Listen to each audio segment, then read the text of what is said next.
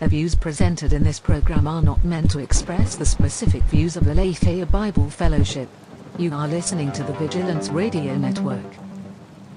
You are listening to Truth Time with Pastor Monty. Just when I thought I was out, they pulled me back in. I do have a very particular set of skills. Skills I've acquired over a very long career. You want answers? You can't handle the truth! The problem is having the right worldview and acting upon it.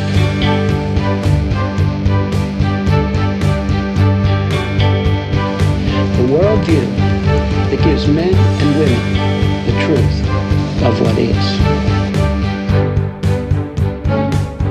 Welcome to Truth Time with Pastor Monty, a show about God's truth in today's society from a multi-generational pastoral perspective. The Truth Time with Pastor Monty broadcast is a part of Aletheia Bible Fellowship's Project Vigilance, a web portal that provides internet Christians out there with helpful content and insights. We're produced by ABF's Vigilance Radio Network. If you're interested in this ministry or our other shows, you can check us out at abfpdx.org, where you can access more resources, donate, and learn more about us. At the top of the show today, let's remember to help us spread this content by liking, sharing, and subscribing to this episode. And if you haven't yet, go ahead and join our Facebook group where you can stay up to date on this and all our programming. You can find it at vrn.abf on Facebook. Now that all that's said, I'm Pastor Josh, your engineer and senior pastor over at ABF, and this is Pastor Monty. Welcome to Truth Time. I am Pastor Monty, and we are continuing our discussion in what Scripture has to say about Christianity in the Christ factor. Just a sinner, saved by grace. So we've been exploring the importance of understanding what Scripture has to say in regard to who Jesus Christ is. I was watching a program last night, and they were talking about, what they have is, I was watching Fox News, and they have this commentator on there who used to be a Roman Catholic priest. And then he stopped being a priest. And so they still have him on as a commentator. And he's interesting to listen to his perspective. But he was talking up about the idea.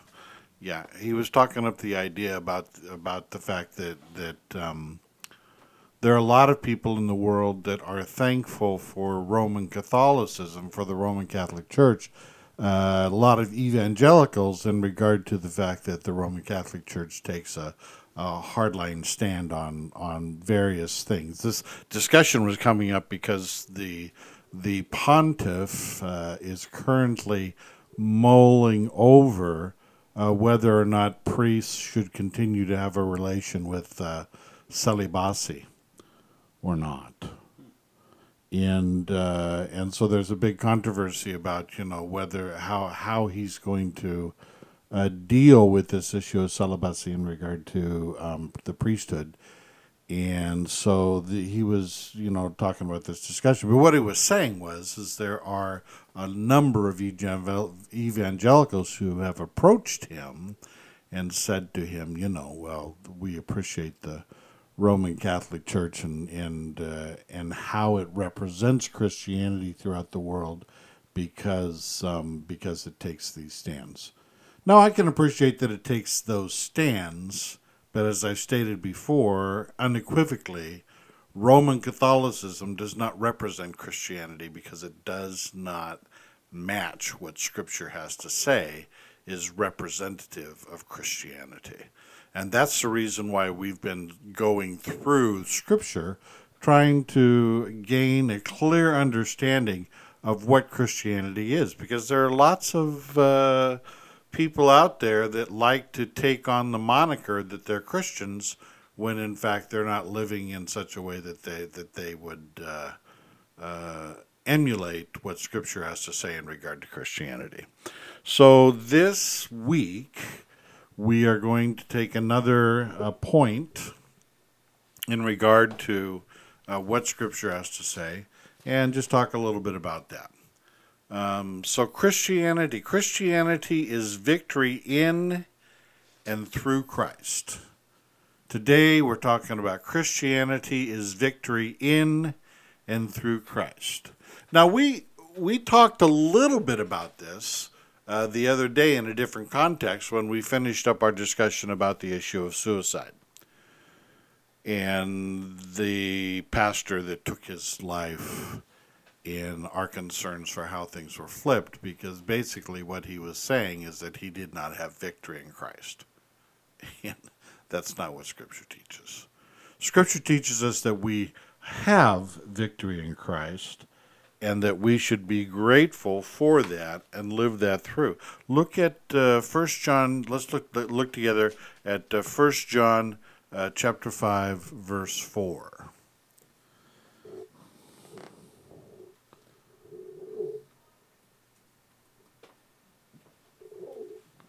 Says this,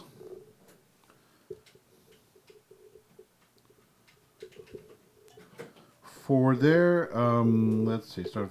everyone born of God overcomes the world. This is the victory that has overcome the world, even our faith.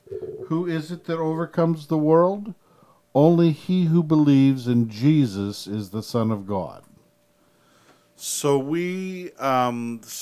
Scripture indicates to us that we have victory in Christ and that we overcome the world, and essentially because we no longer serve the world. And I think that is the primary issue. We've talked about this before.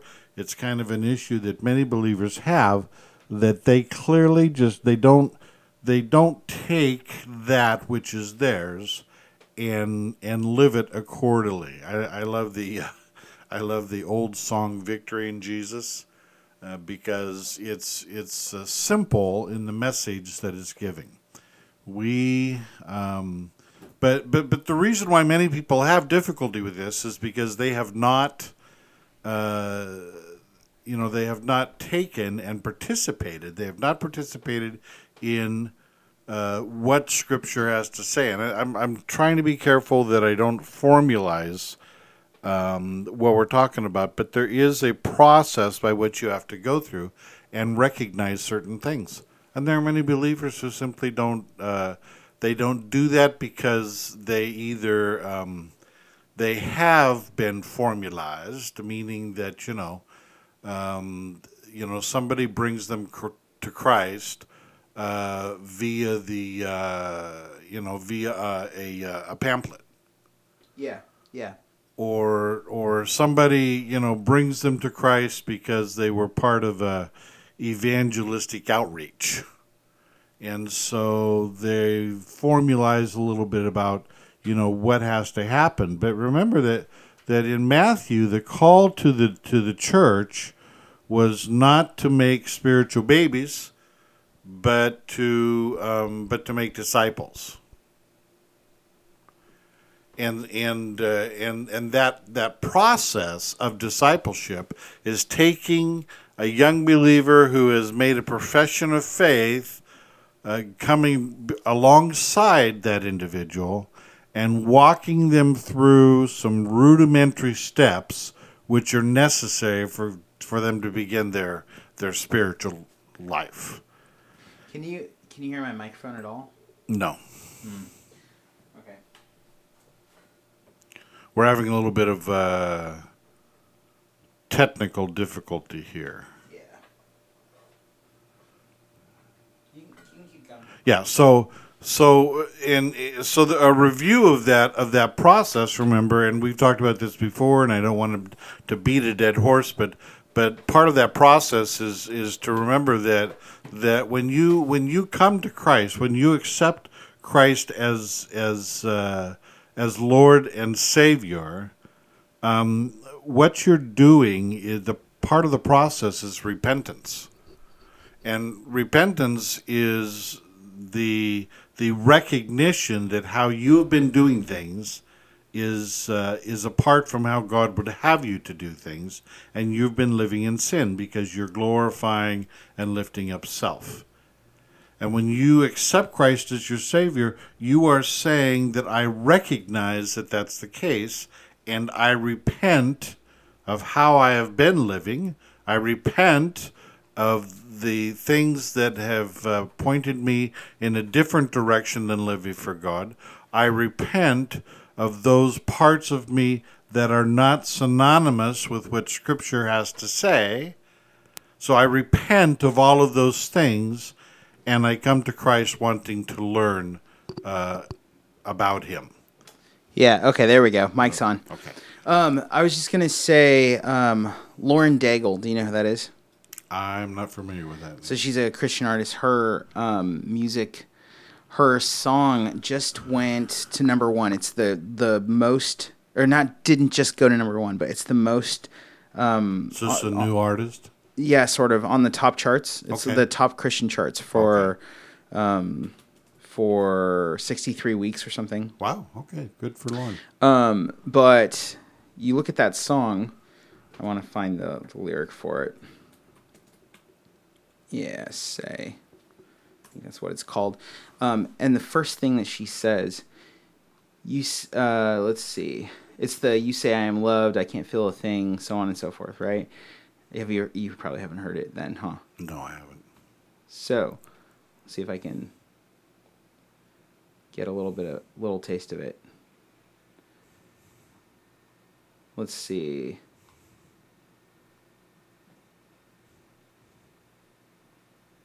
Come on. Man, technical difficulties abound today. That's okay. You want to sing it? No, I don't want to sing it. I can hum along or play the kazoo to accompany The it. kazoo? Yeah, Yeah, I do have yeah. a kazoo here. Man. Wow. Sorry, guys. This is really bad. We have a new studio setup. Okay, so here it is. She starts off by saying, the very first lyric in it is, I keep fighting voices in my head that say I'm not enough. Every single lie that tells me I'll never measure up. Am I more than just the sum of every high and every low? Remind me once again just who I am, because I need to know. You say, the chorus, you say I am loved when I can't feel a thing. You say I'm strong when I think I'm weak. You say I'm held when I'm falling short. And when I don't belong, oh, you say I'm yours, and I believe. Oh, I believe what you say of me, I believe. That opening line, that very first verse, I keep fighting voices in my head that say I'm not enough.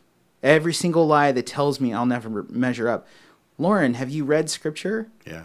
Because that's what Scripture says. Yes. Scripture doesn't say that you are enough. It says the opposite. You are not enough. Right. Jesus Christ Is enough. is enough. Right. And that's what we're driving towards. Right. And so that's the problem that Pastor Monty is talking about, is this like incessant rewriting of the narrative.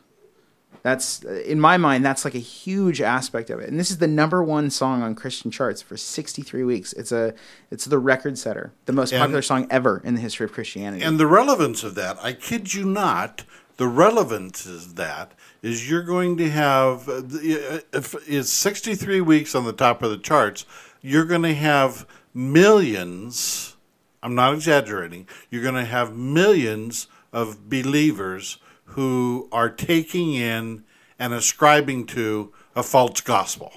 Right.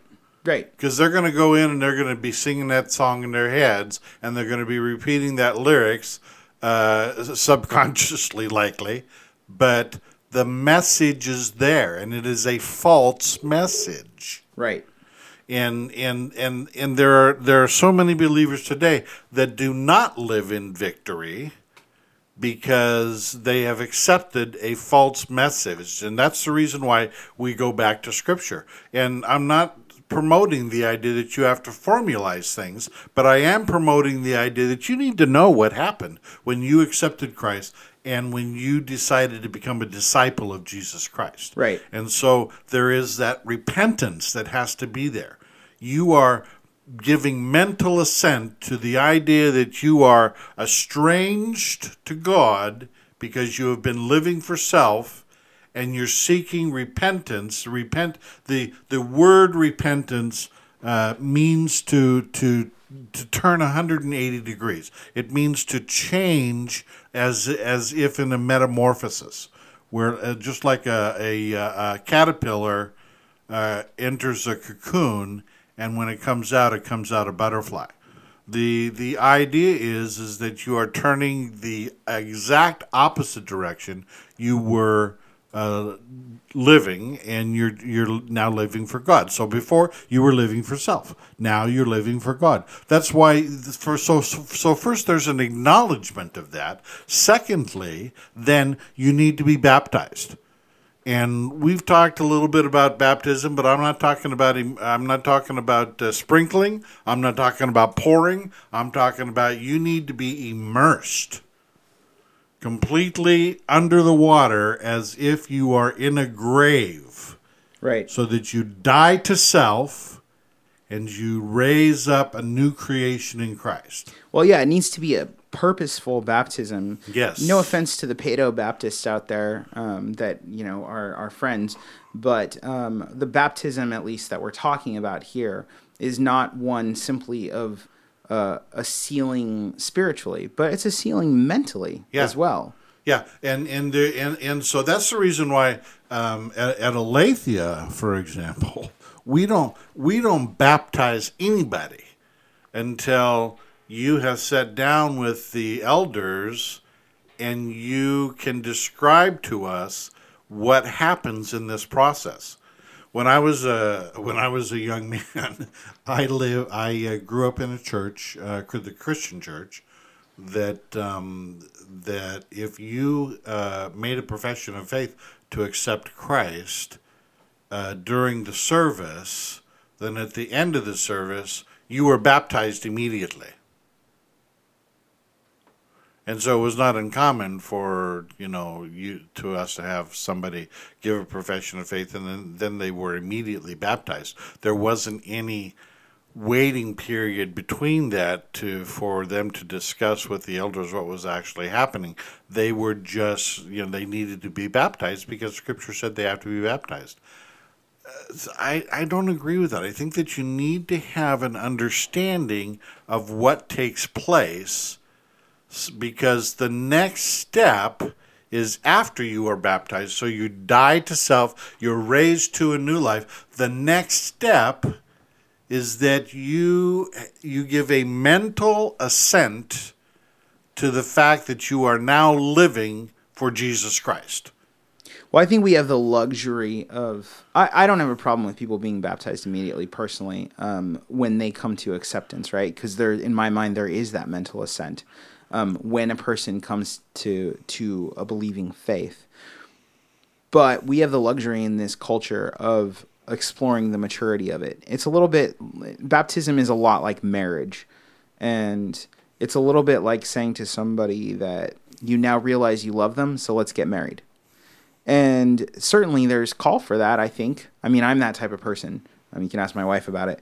But in a lot of cases, like, a person needs to, once they realize who Jesus is in their life, it's good for them to come into maturity. In this cult, before they take the step of baptism, it's good to allow them. It's not bad if they don't, but it's good to give them the opportunity to come to mental maturity before they take that step. Because in this culture, we have the ability to allow them that time, as long as their shepherds are pushing them on that journey. That said, in biblical times, they didn't have that time. They didn't have that opportunity. They had to be baptized immediately. No, they didn't have that opportunity, but in biblical times, you're talking about before the Apostle Paul wrote Romans and wrote, the epistles and gave explanation. The reason why the Apostle Paul had to write out those things is because people were confused. Yeah. Is because they didn't understand Paul said, wait, okay, look. Right. This is what's supposed to be happening. This is what it means, because people were, and that's a good point, people were getting baptized without understanding it. Right. But you notice Paul doesn't say, now you have to wait until you have this, until you're baptized. He says, this is what that meant. In our culture, we're not persecuted the way they were.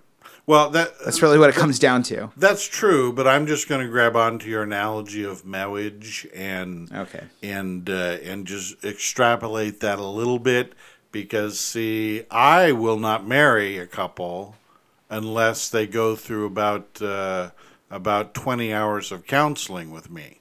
Sure, me too. Because I want their marriage to have a good foundation for them to work with. The reason why many married couples have difficulty, and why even amongst believers the divorce rate parallels the pagan society.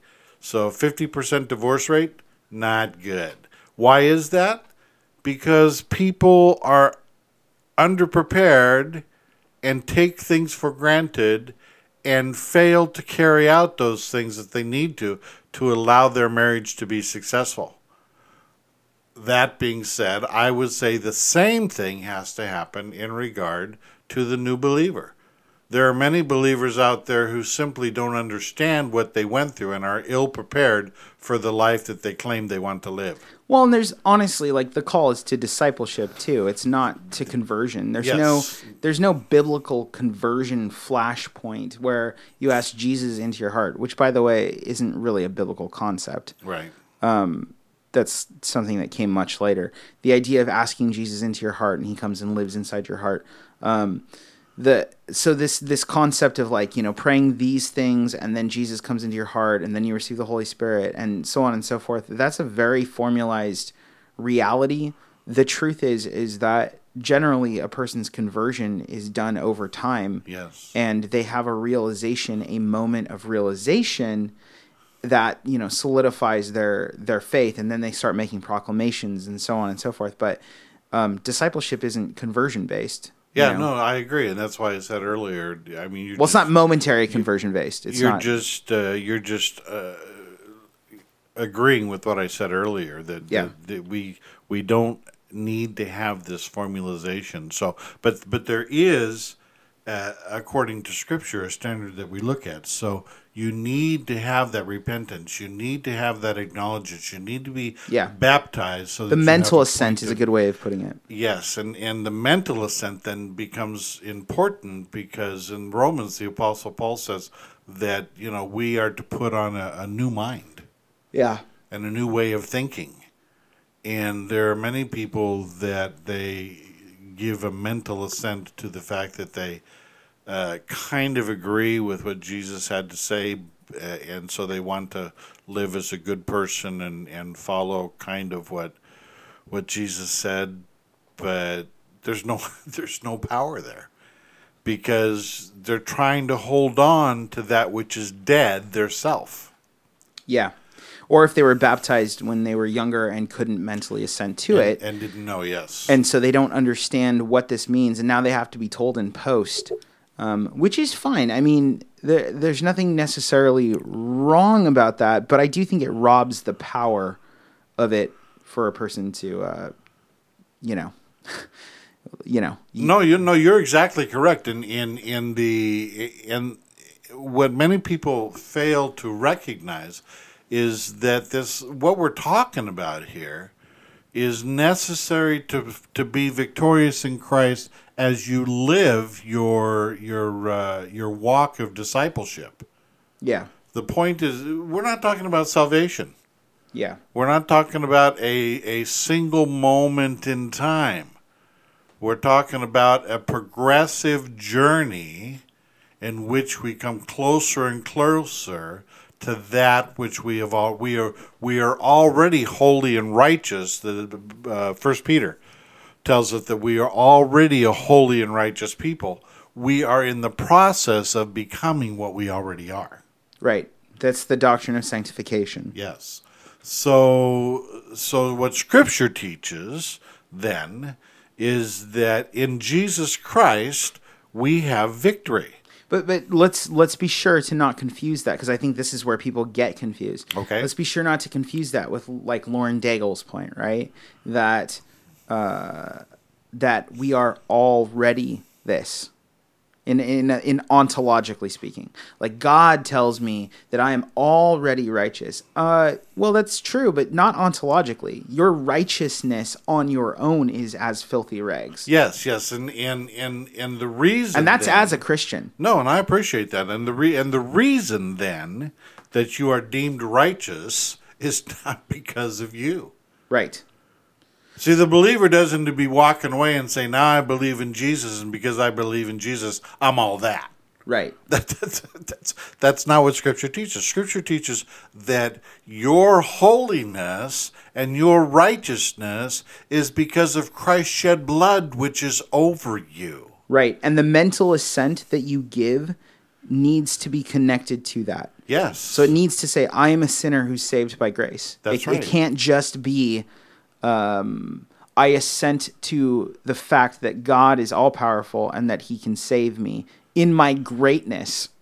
and that's one of the reasons why we start the Christ Factor with that great Gaither song. Yes, and a bad taste in music. Because I'm just kidding. I don't actually think that across the board. Because that's the reality that we're looking at. So in Christ, so the point is, in Christ we have victory because he has given us the victory. That's the issue. Now, speaking of the Apostle Paul and trying to help believers understand this dynamic, in Romans chapter 8, verses 37 through 39, the Apostle Paul basically details some of this, where he says this. He says... Well, I think I'm going to read the verse before that. As it is written, for your sake we face death. All day long we are considered as sheep to be slaughtered. No, in all of these things we are more than conquerors through him who loved us. For I am convinced that neither death nor life, nor angels nor demons, nor the present nor the future, nor any powers, nor the height or of any depth, or anything else in creation will be able to separate us from the love of God that is in Christ Jesus our Lord. See, that's a position of victory, understanding that the position that we have in Christ gives us the victory, not because of who we are, but because of who he is. And when people don't understand that, that's when we get into massive amount of issues with the church. And that's kind of where we're at. Yeah. And notice as it is, see, he's not only describing the physical realm, but he's describing the spiritual realm as well. And there is a proliferation of things out there today in regard to the supernatural. And in regard to, there's, you get programs where people are calling out ghosts. It always fascinates me that they call out these ghosts, and then when a spirit presents itself, they get all shook up and frightened. Well, idiot, you asked. Well, it's the spirits don't even... I mean, I have yet to see one of those shows where it really seems to me like there is an actual evil spirit. Yeah. And don't get me wrong. If you know me, you know that I believe in that stuff and I've encountered stuff, but I haven't seen it on a show. Well, and my point, the point of my alluding to that is that it's prevalent in our society. And there are things that we simply don't have an explanation for. Right. I get that. I'm okay with that. If you look at so my specialty, when I was a young man, my specialty was looking at the abnormal and those spiritual type issues and looking at the practices of various cultures.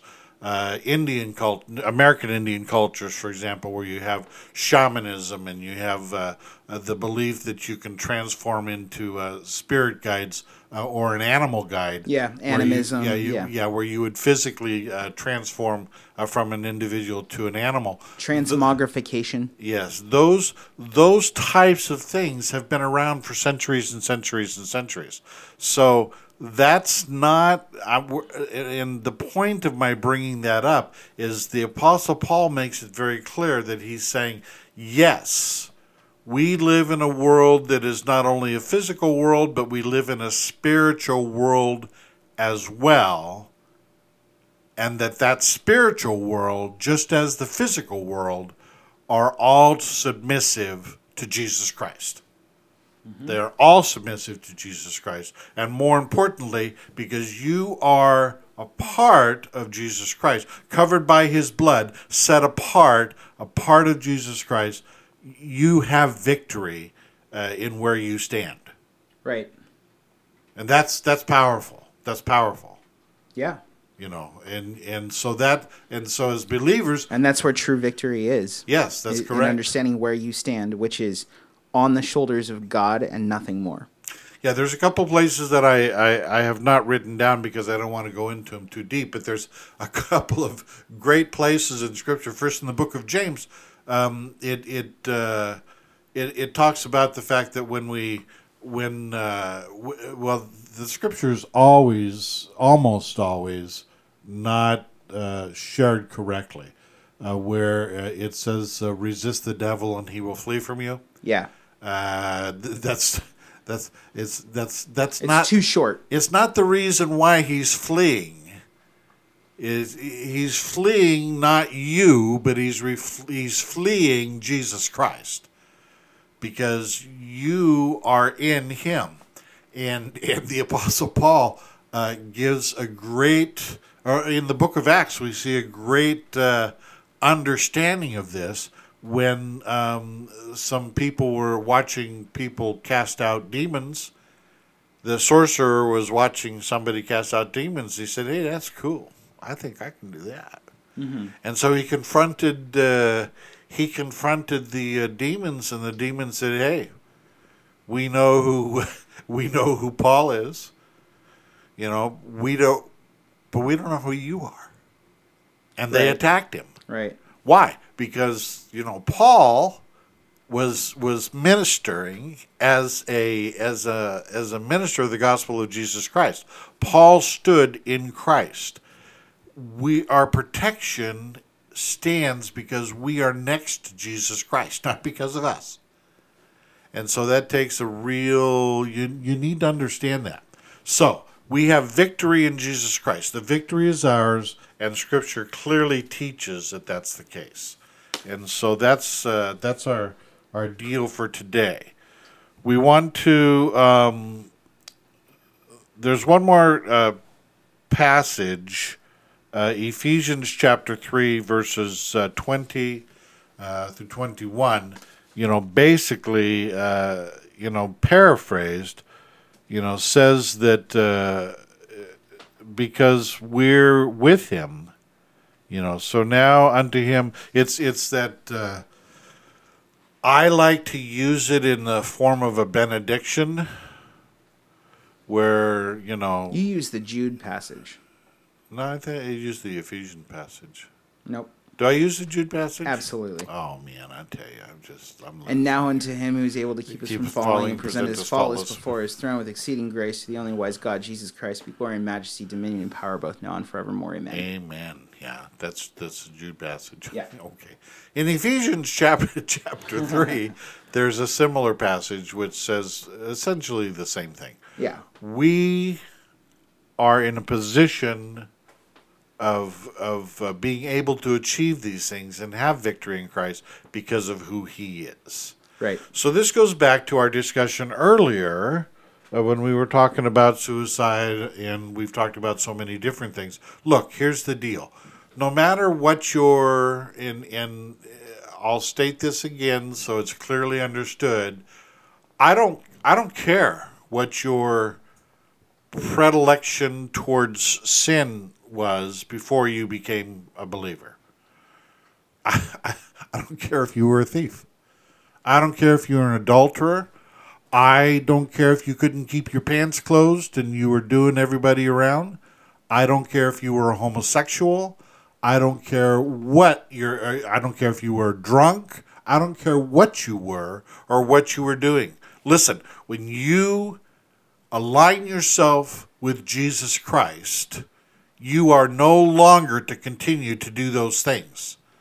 Self is no longer to be glorified, and you are to have victory in Christ and overcome those things that were of the flesh.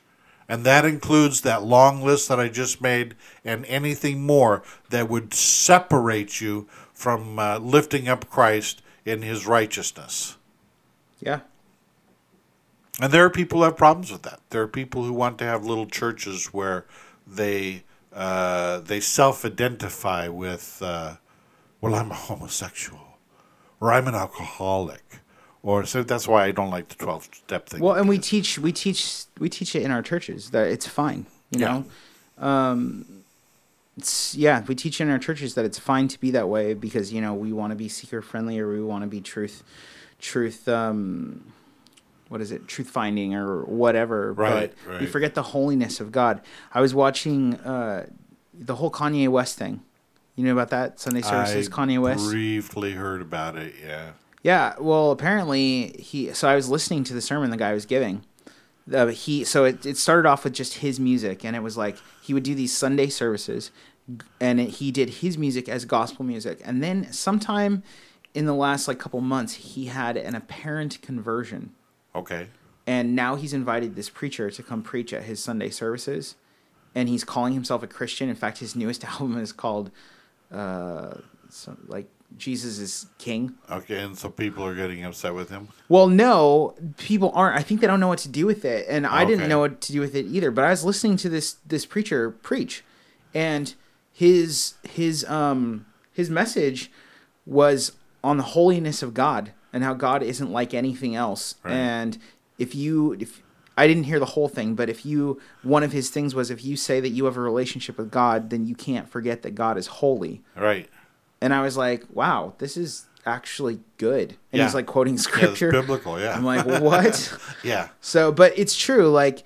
We want to be seeker friendly, but we forget that God is holy and that he's different than everything else, and that we can't mix our own identity in with his identity. One thing's got to give. One thing is going to give, right. It's either you or God. Right. So this concept that we're talking about here, what Scripture teaches is that we have victory in Christ. And whatever you're struggling with, whatever you're going through that you haven't let go, if you've gone through this process we've talked about, then you have victory in Christ. You just have to claim it, and you have to live it. And if you've repented of it, but you've fallen back into living that which would separate you from God, what do you need to do? Repent again. Mm-hmm. Repent again. Make that mental assent that says, I know this is not according to what God's Word says, and pray that God would give you victory, because the victory is yours. You just need to claim it, and you need to have the correct mental assent as to the direction you're going to go. All right, let's take and let's delve into a couple things. Let's talk a little bit about what's up with that.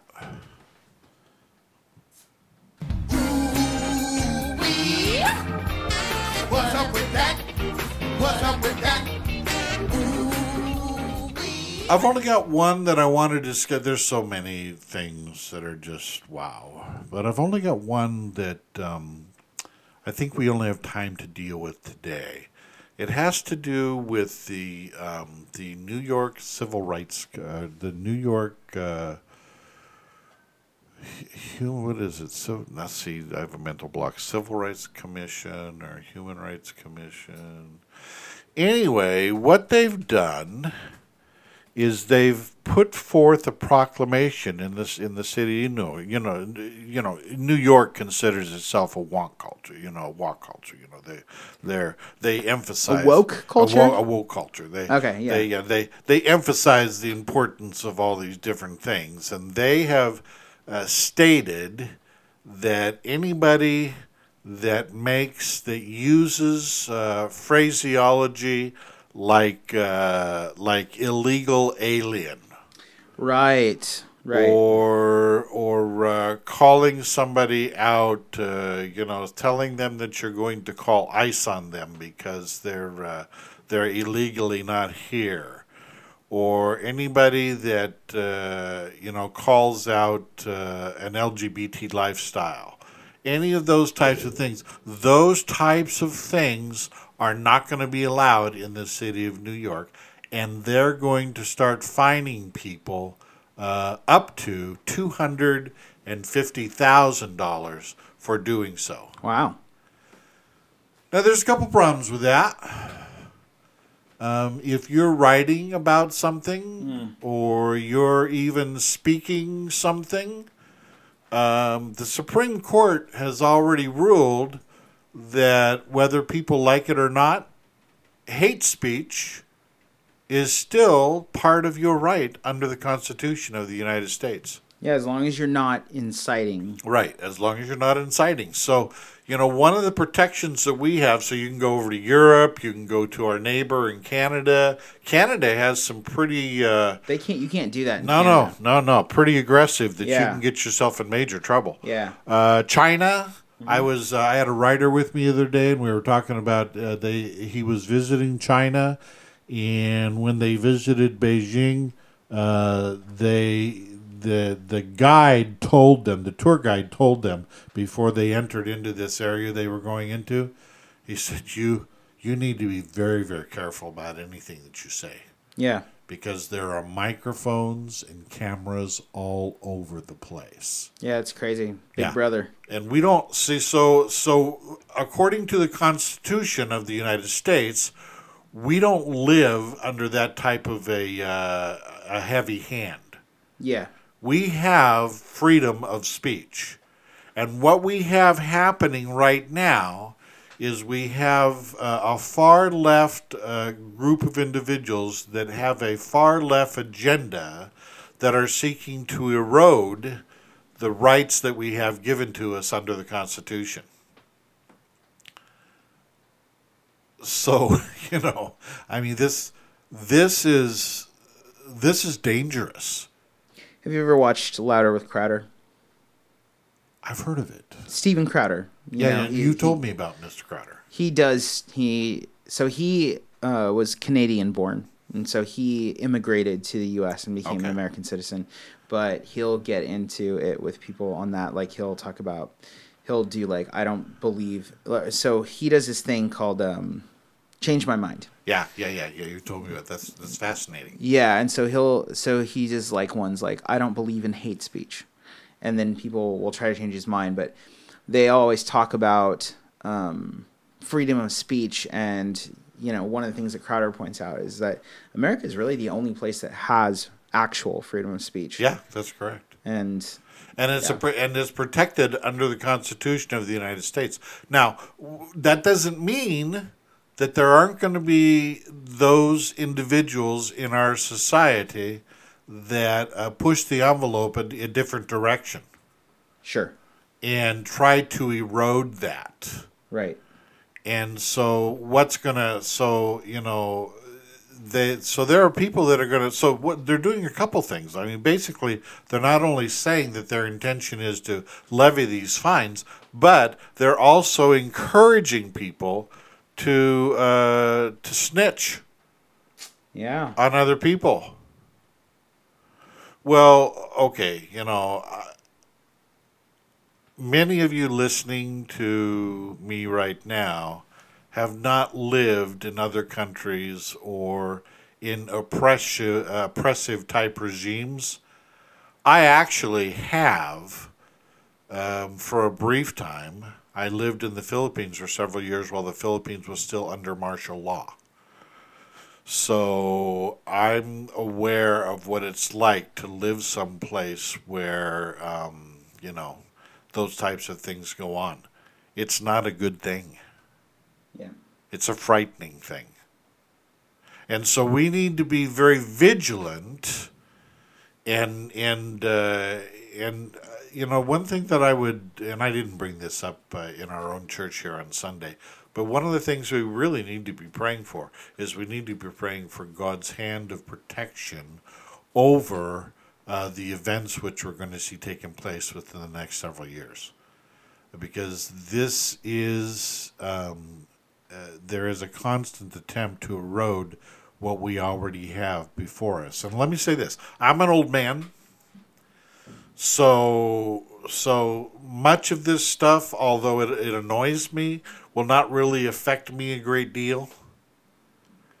But you may not be, but it's going to take, if they're going to keep applying the pressure, and they're going to keep trying to take away our rights overtly, and eventually they will succeed if people are not vigilant. Just as a side note, if you have had opportunity to listen to the far left Democratic candidates who want to be president of the United States, they are systematically talking about taking away the rights that are given to us constitutionally.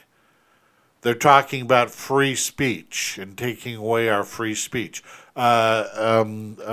Kamala Harris said that President Trump needed to have his Twitter account taken away from him. Now, you may not like President Trump, and you may not like his flamboyance on Twitter, but what does that fall under? Free speech. Yeah. Beto O'Rourke overtly said, "We are going to take your guns." Now, for those of you who, and we have protection under the Constitution that we're allowed to bear arms. Right. And if you go back and you're not an ignoramus and you go back and you read the Constitution, you know the reason why that was put in the Constitution? Not so that you could protect yourself from robbers and animals and stuff like that. It was put in the Constitution. From the government. That's right. The framers put it there so that the people of the United States had the ability to protect themselves from an oppressive government.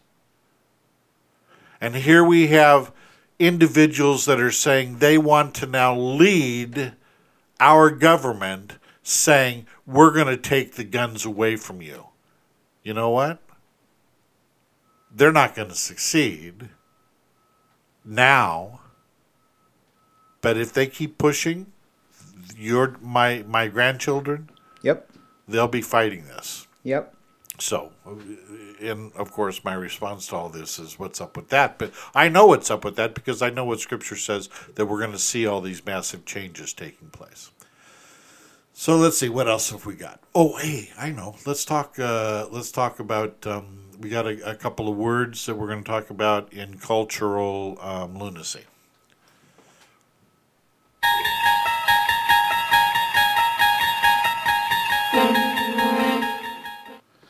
So there are two words that we'll talk briefly about today, and Josh, you'll probably enjoy these two words. The first word is troll. Now, nice. The thing is that, and forgive me, I'm dating myself, but when I think of troll, I think of Three Billy Goats Gruff. Mm-hmm. Which you're familiar with, Josh, because your mother and I were insistent that you have a proper, well-rounded, exposed education. You can find a troll underneath the bridge in Seattle. Well, and we've been there. Mm-hmm. We've been there and we've seen that. But or I think of that wonderful scene in The Sound of Music, With a troll? where they're doing the marionettes. Oh, yeah. The Lonely Goat Herd. Yes. Yeah. Wonderful scene. Okay, so when I think of a troll, that's what I think of as trolls used to basically, they would hide under bridges and then they would stop people Yeah. and harass them and demand money, usually, or pay Right. some type of payment Right. to be able to cross the bridge. Right.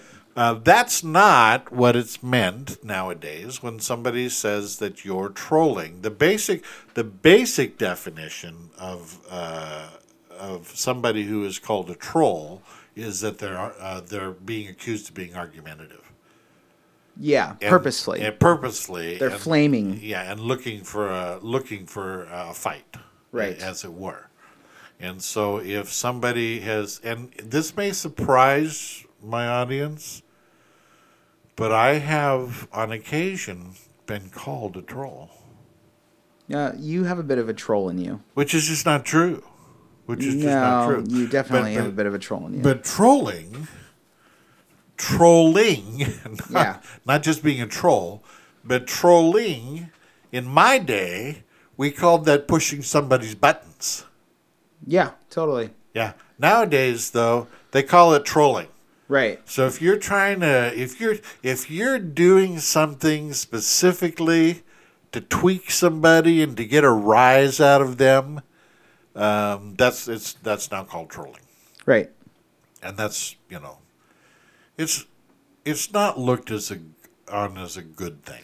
Do you find that people in your generation and your level of expertise in the tech world, I don't know if you in the virtual world, maybe that's a better way of saying it, are new to that term? Troll, yeah. Interesting. Yeah, used within that context, yes. In fact, when it was first applied to me, it was applied incorrectly. But when okay, so let's talk about incorrectly.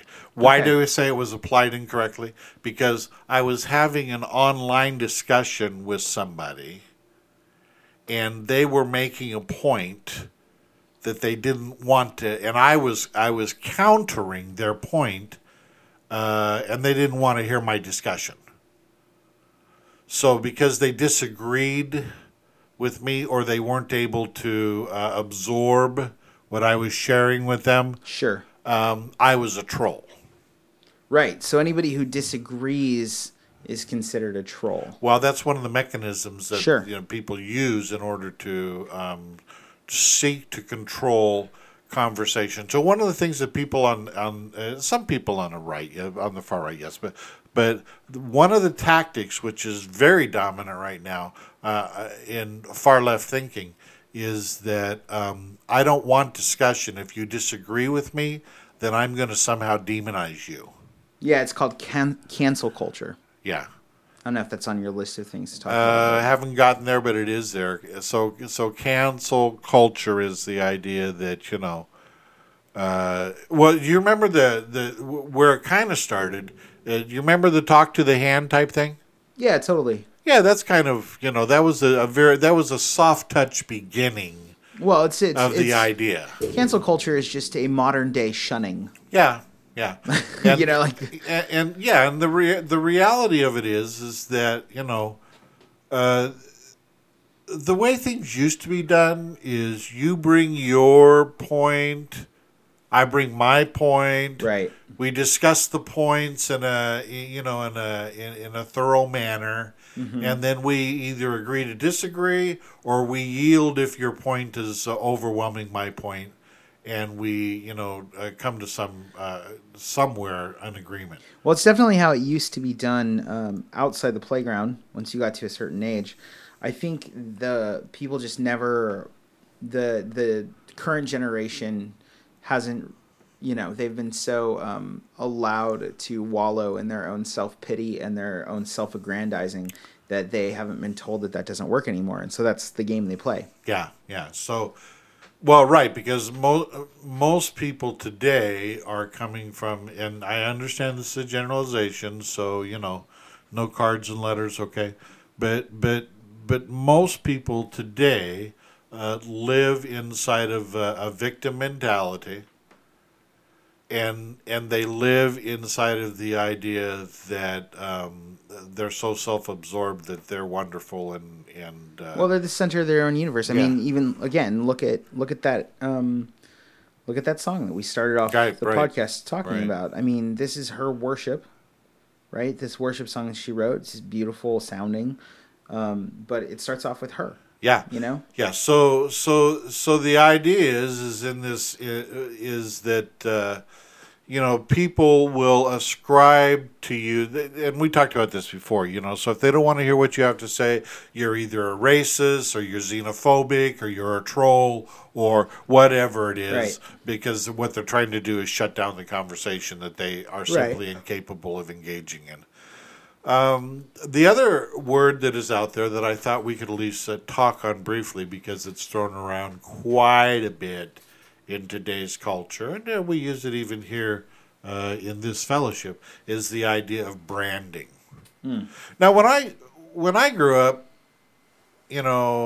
branding was ascribed to cattle. Sure.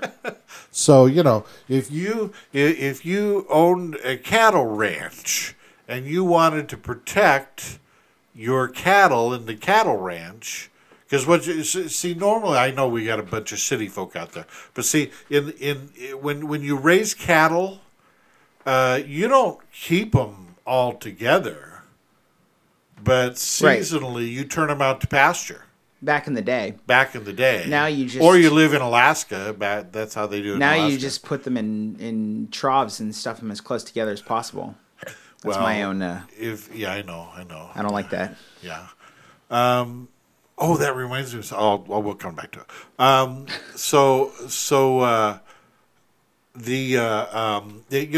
If you watch like The Last Frontier, there's the Kilters. Star Trek 5? No, the Kilters. I'm just kidding. Up in Alaska. Okay. They take their cattle every springtime, and they take them up to the head of Ketchimat's Bay, And they just let them roam. and they let them roam. And then they go out and catch them later. And they have catch a brand them, on them. right? So they have a brand, so they know who belongs to what. Right.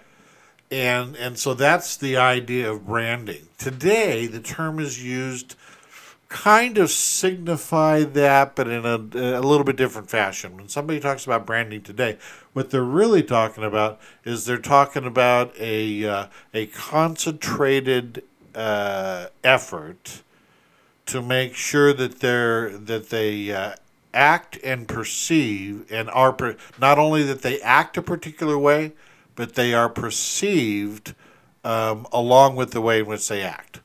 So the idea is to try to have some control over how you're perceived, which is very important. When I was working for the Internal Revenue many, many years ago, I listened to a guy that he was like a GS 14 or 15, so he's pretty high up there. And I retired as a GS 12. So he was still several grades above me, but he was giving a presentation about what you need to be aware of. And one of the things he talked about in the corporate world is that you need to understand what your organizational book is. Mm-hmm. And what he was saying is like organizational Bible. Well, no. What your organizational book is means that people within the organization, when your name is mentioned, they have a perception of who you are.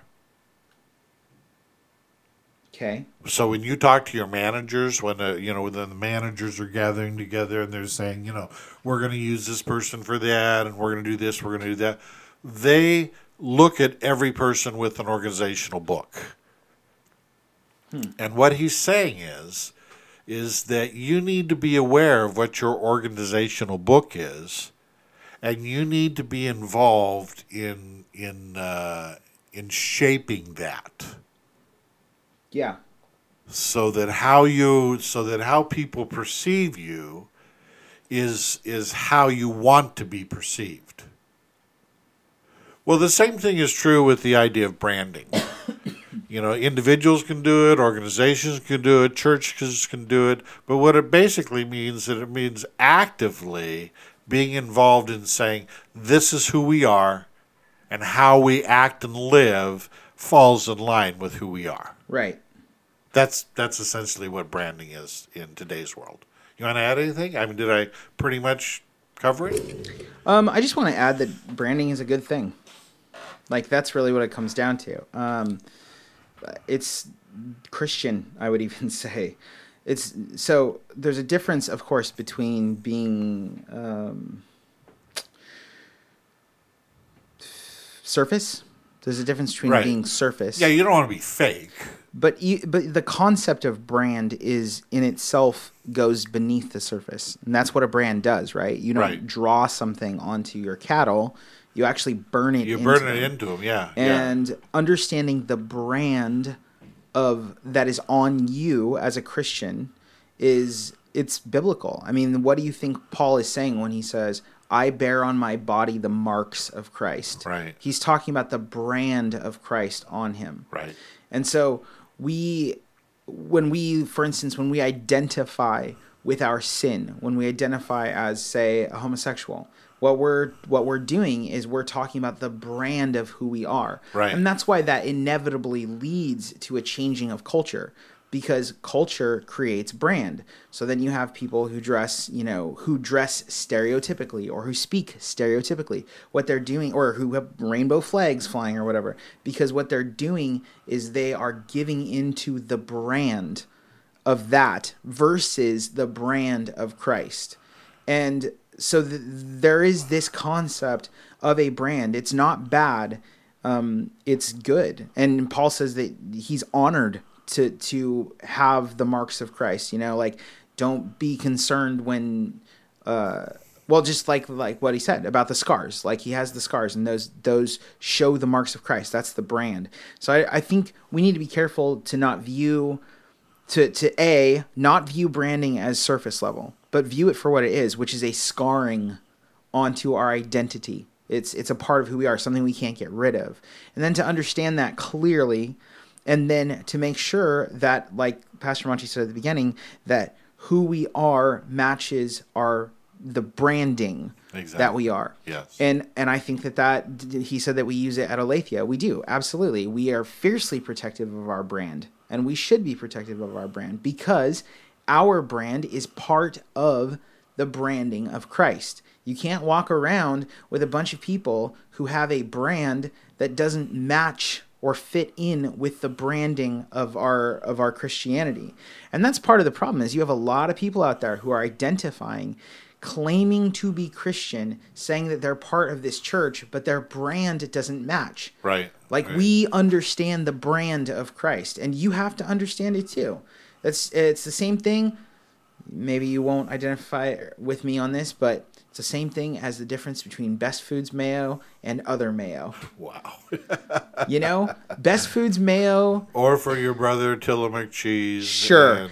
Or Coca-Cola versus Pepsi. There you go. Like, a brand is something that you have to protect fiercely, especially when what we're talking about is an identity-based brand, right, as in the one we have in Christ. So it's a really important thing. And to date, I have yet to find a church that understands branding outside of the aesthetic value of it.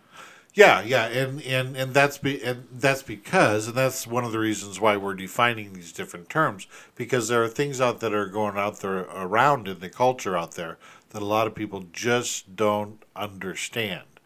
But clearly, from a scriptural standpoint, we need to recognize that our brand, as it were, is that we are victorious in Christ and we are His.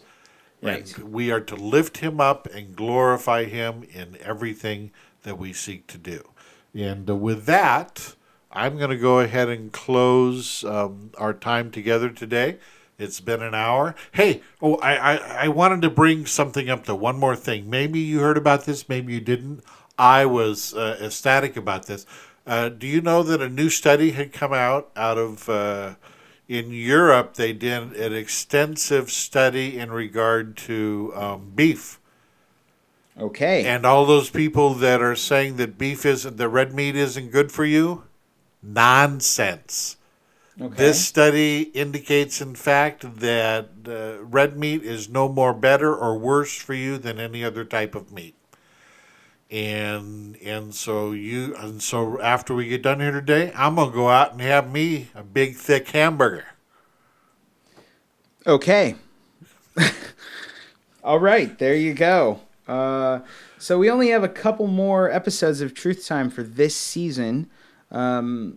We have, I think, 3 more episodes. Our last Truth Time will be the 29th of October. Right. And we're going to go ahead and finish up our VRN programming for the year. So if you can't get enough of Truth Time, keep paying attention because you only have a few more episodes left of the year. Wow, my webpage just crashed on me. Yeah, so let's go ahead and wrap up this show. Oh yeah, and don't forget, you can always go back and listen. You can always go back and listen to Truth Time. We have all of our episodes available online. Yeah, if you're someone who's seeking answers and you want to know more about your faith, if you're new to Jesus Christ or the Bible, we want to help you. So check out the help tab at abfpdx.org, and remember that we're always open to questions. This is the Truth Time with Pastor Monty podcast is a resource of Aletheia Bible Fellowship of Portland, Oregon, and it's a webcast on the Vigilance Radio Network, a resource developed by ABF's Project Vigilance, which is a web portal that provides helpful and interesting online resources for the church, local, and at large. And you can be a part of the VRN and what we're doing here. Just join that Facebook page, the Vigilance Radio Network, and you'll get access to all of our content, including Culture Insanity, The Upper Story, Cross-Examination, Truth Time, and like I said, we're at the end of season 2, so there could be new content coming our way next season. We'll start that back up in January. Stick with us till the end of October, though. If you've enjoyed Truth Time, consider supporting us. Our network shows are free to you, but they're not free to us. You can head over to abfpdx.org and click the Donate tab, or you can even Cash App us, or you can use Venmo, or you can use Google Pay, or anything like that. $1 a month would be put to good use for the gospel. Or if you're poor like us, that's fine too. You can still partner with us. Just like, subscribe, and share our podcast. You can always find our content on ABF's YouTube page, Instagram, Facebook, and the VRN Facebook group. So take a second to do that if you haven't shared today's show. And remember, you can stay up to date whenever we share new content each week. And remember that content, at least for the time being, is shared on Tuesdays at 11 a.m. And we'll see you then. I am Pastor Josh, your engineer and senior pastor over at ABF, and this has been Pastor Monty. The views presented in this program are not meant to express the specific views of the Aletheia Bible Fellowship. You are listening to the Vigilance Radio Network.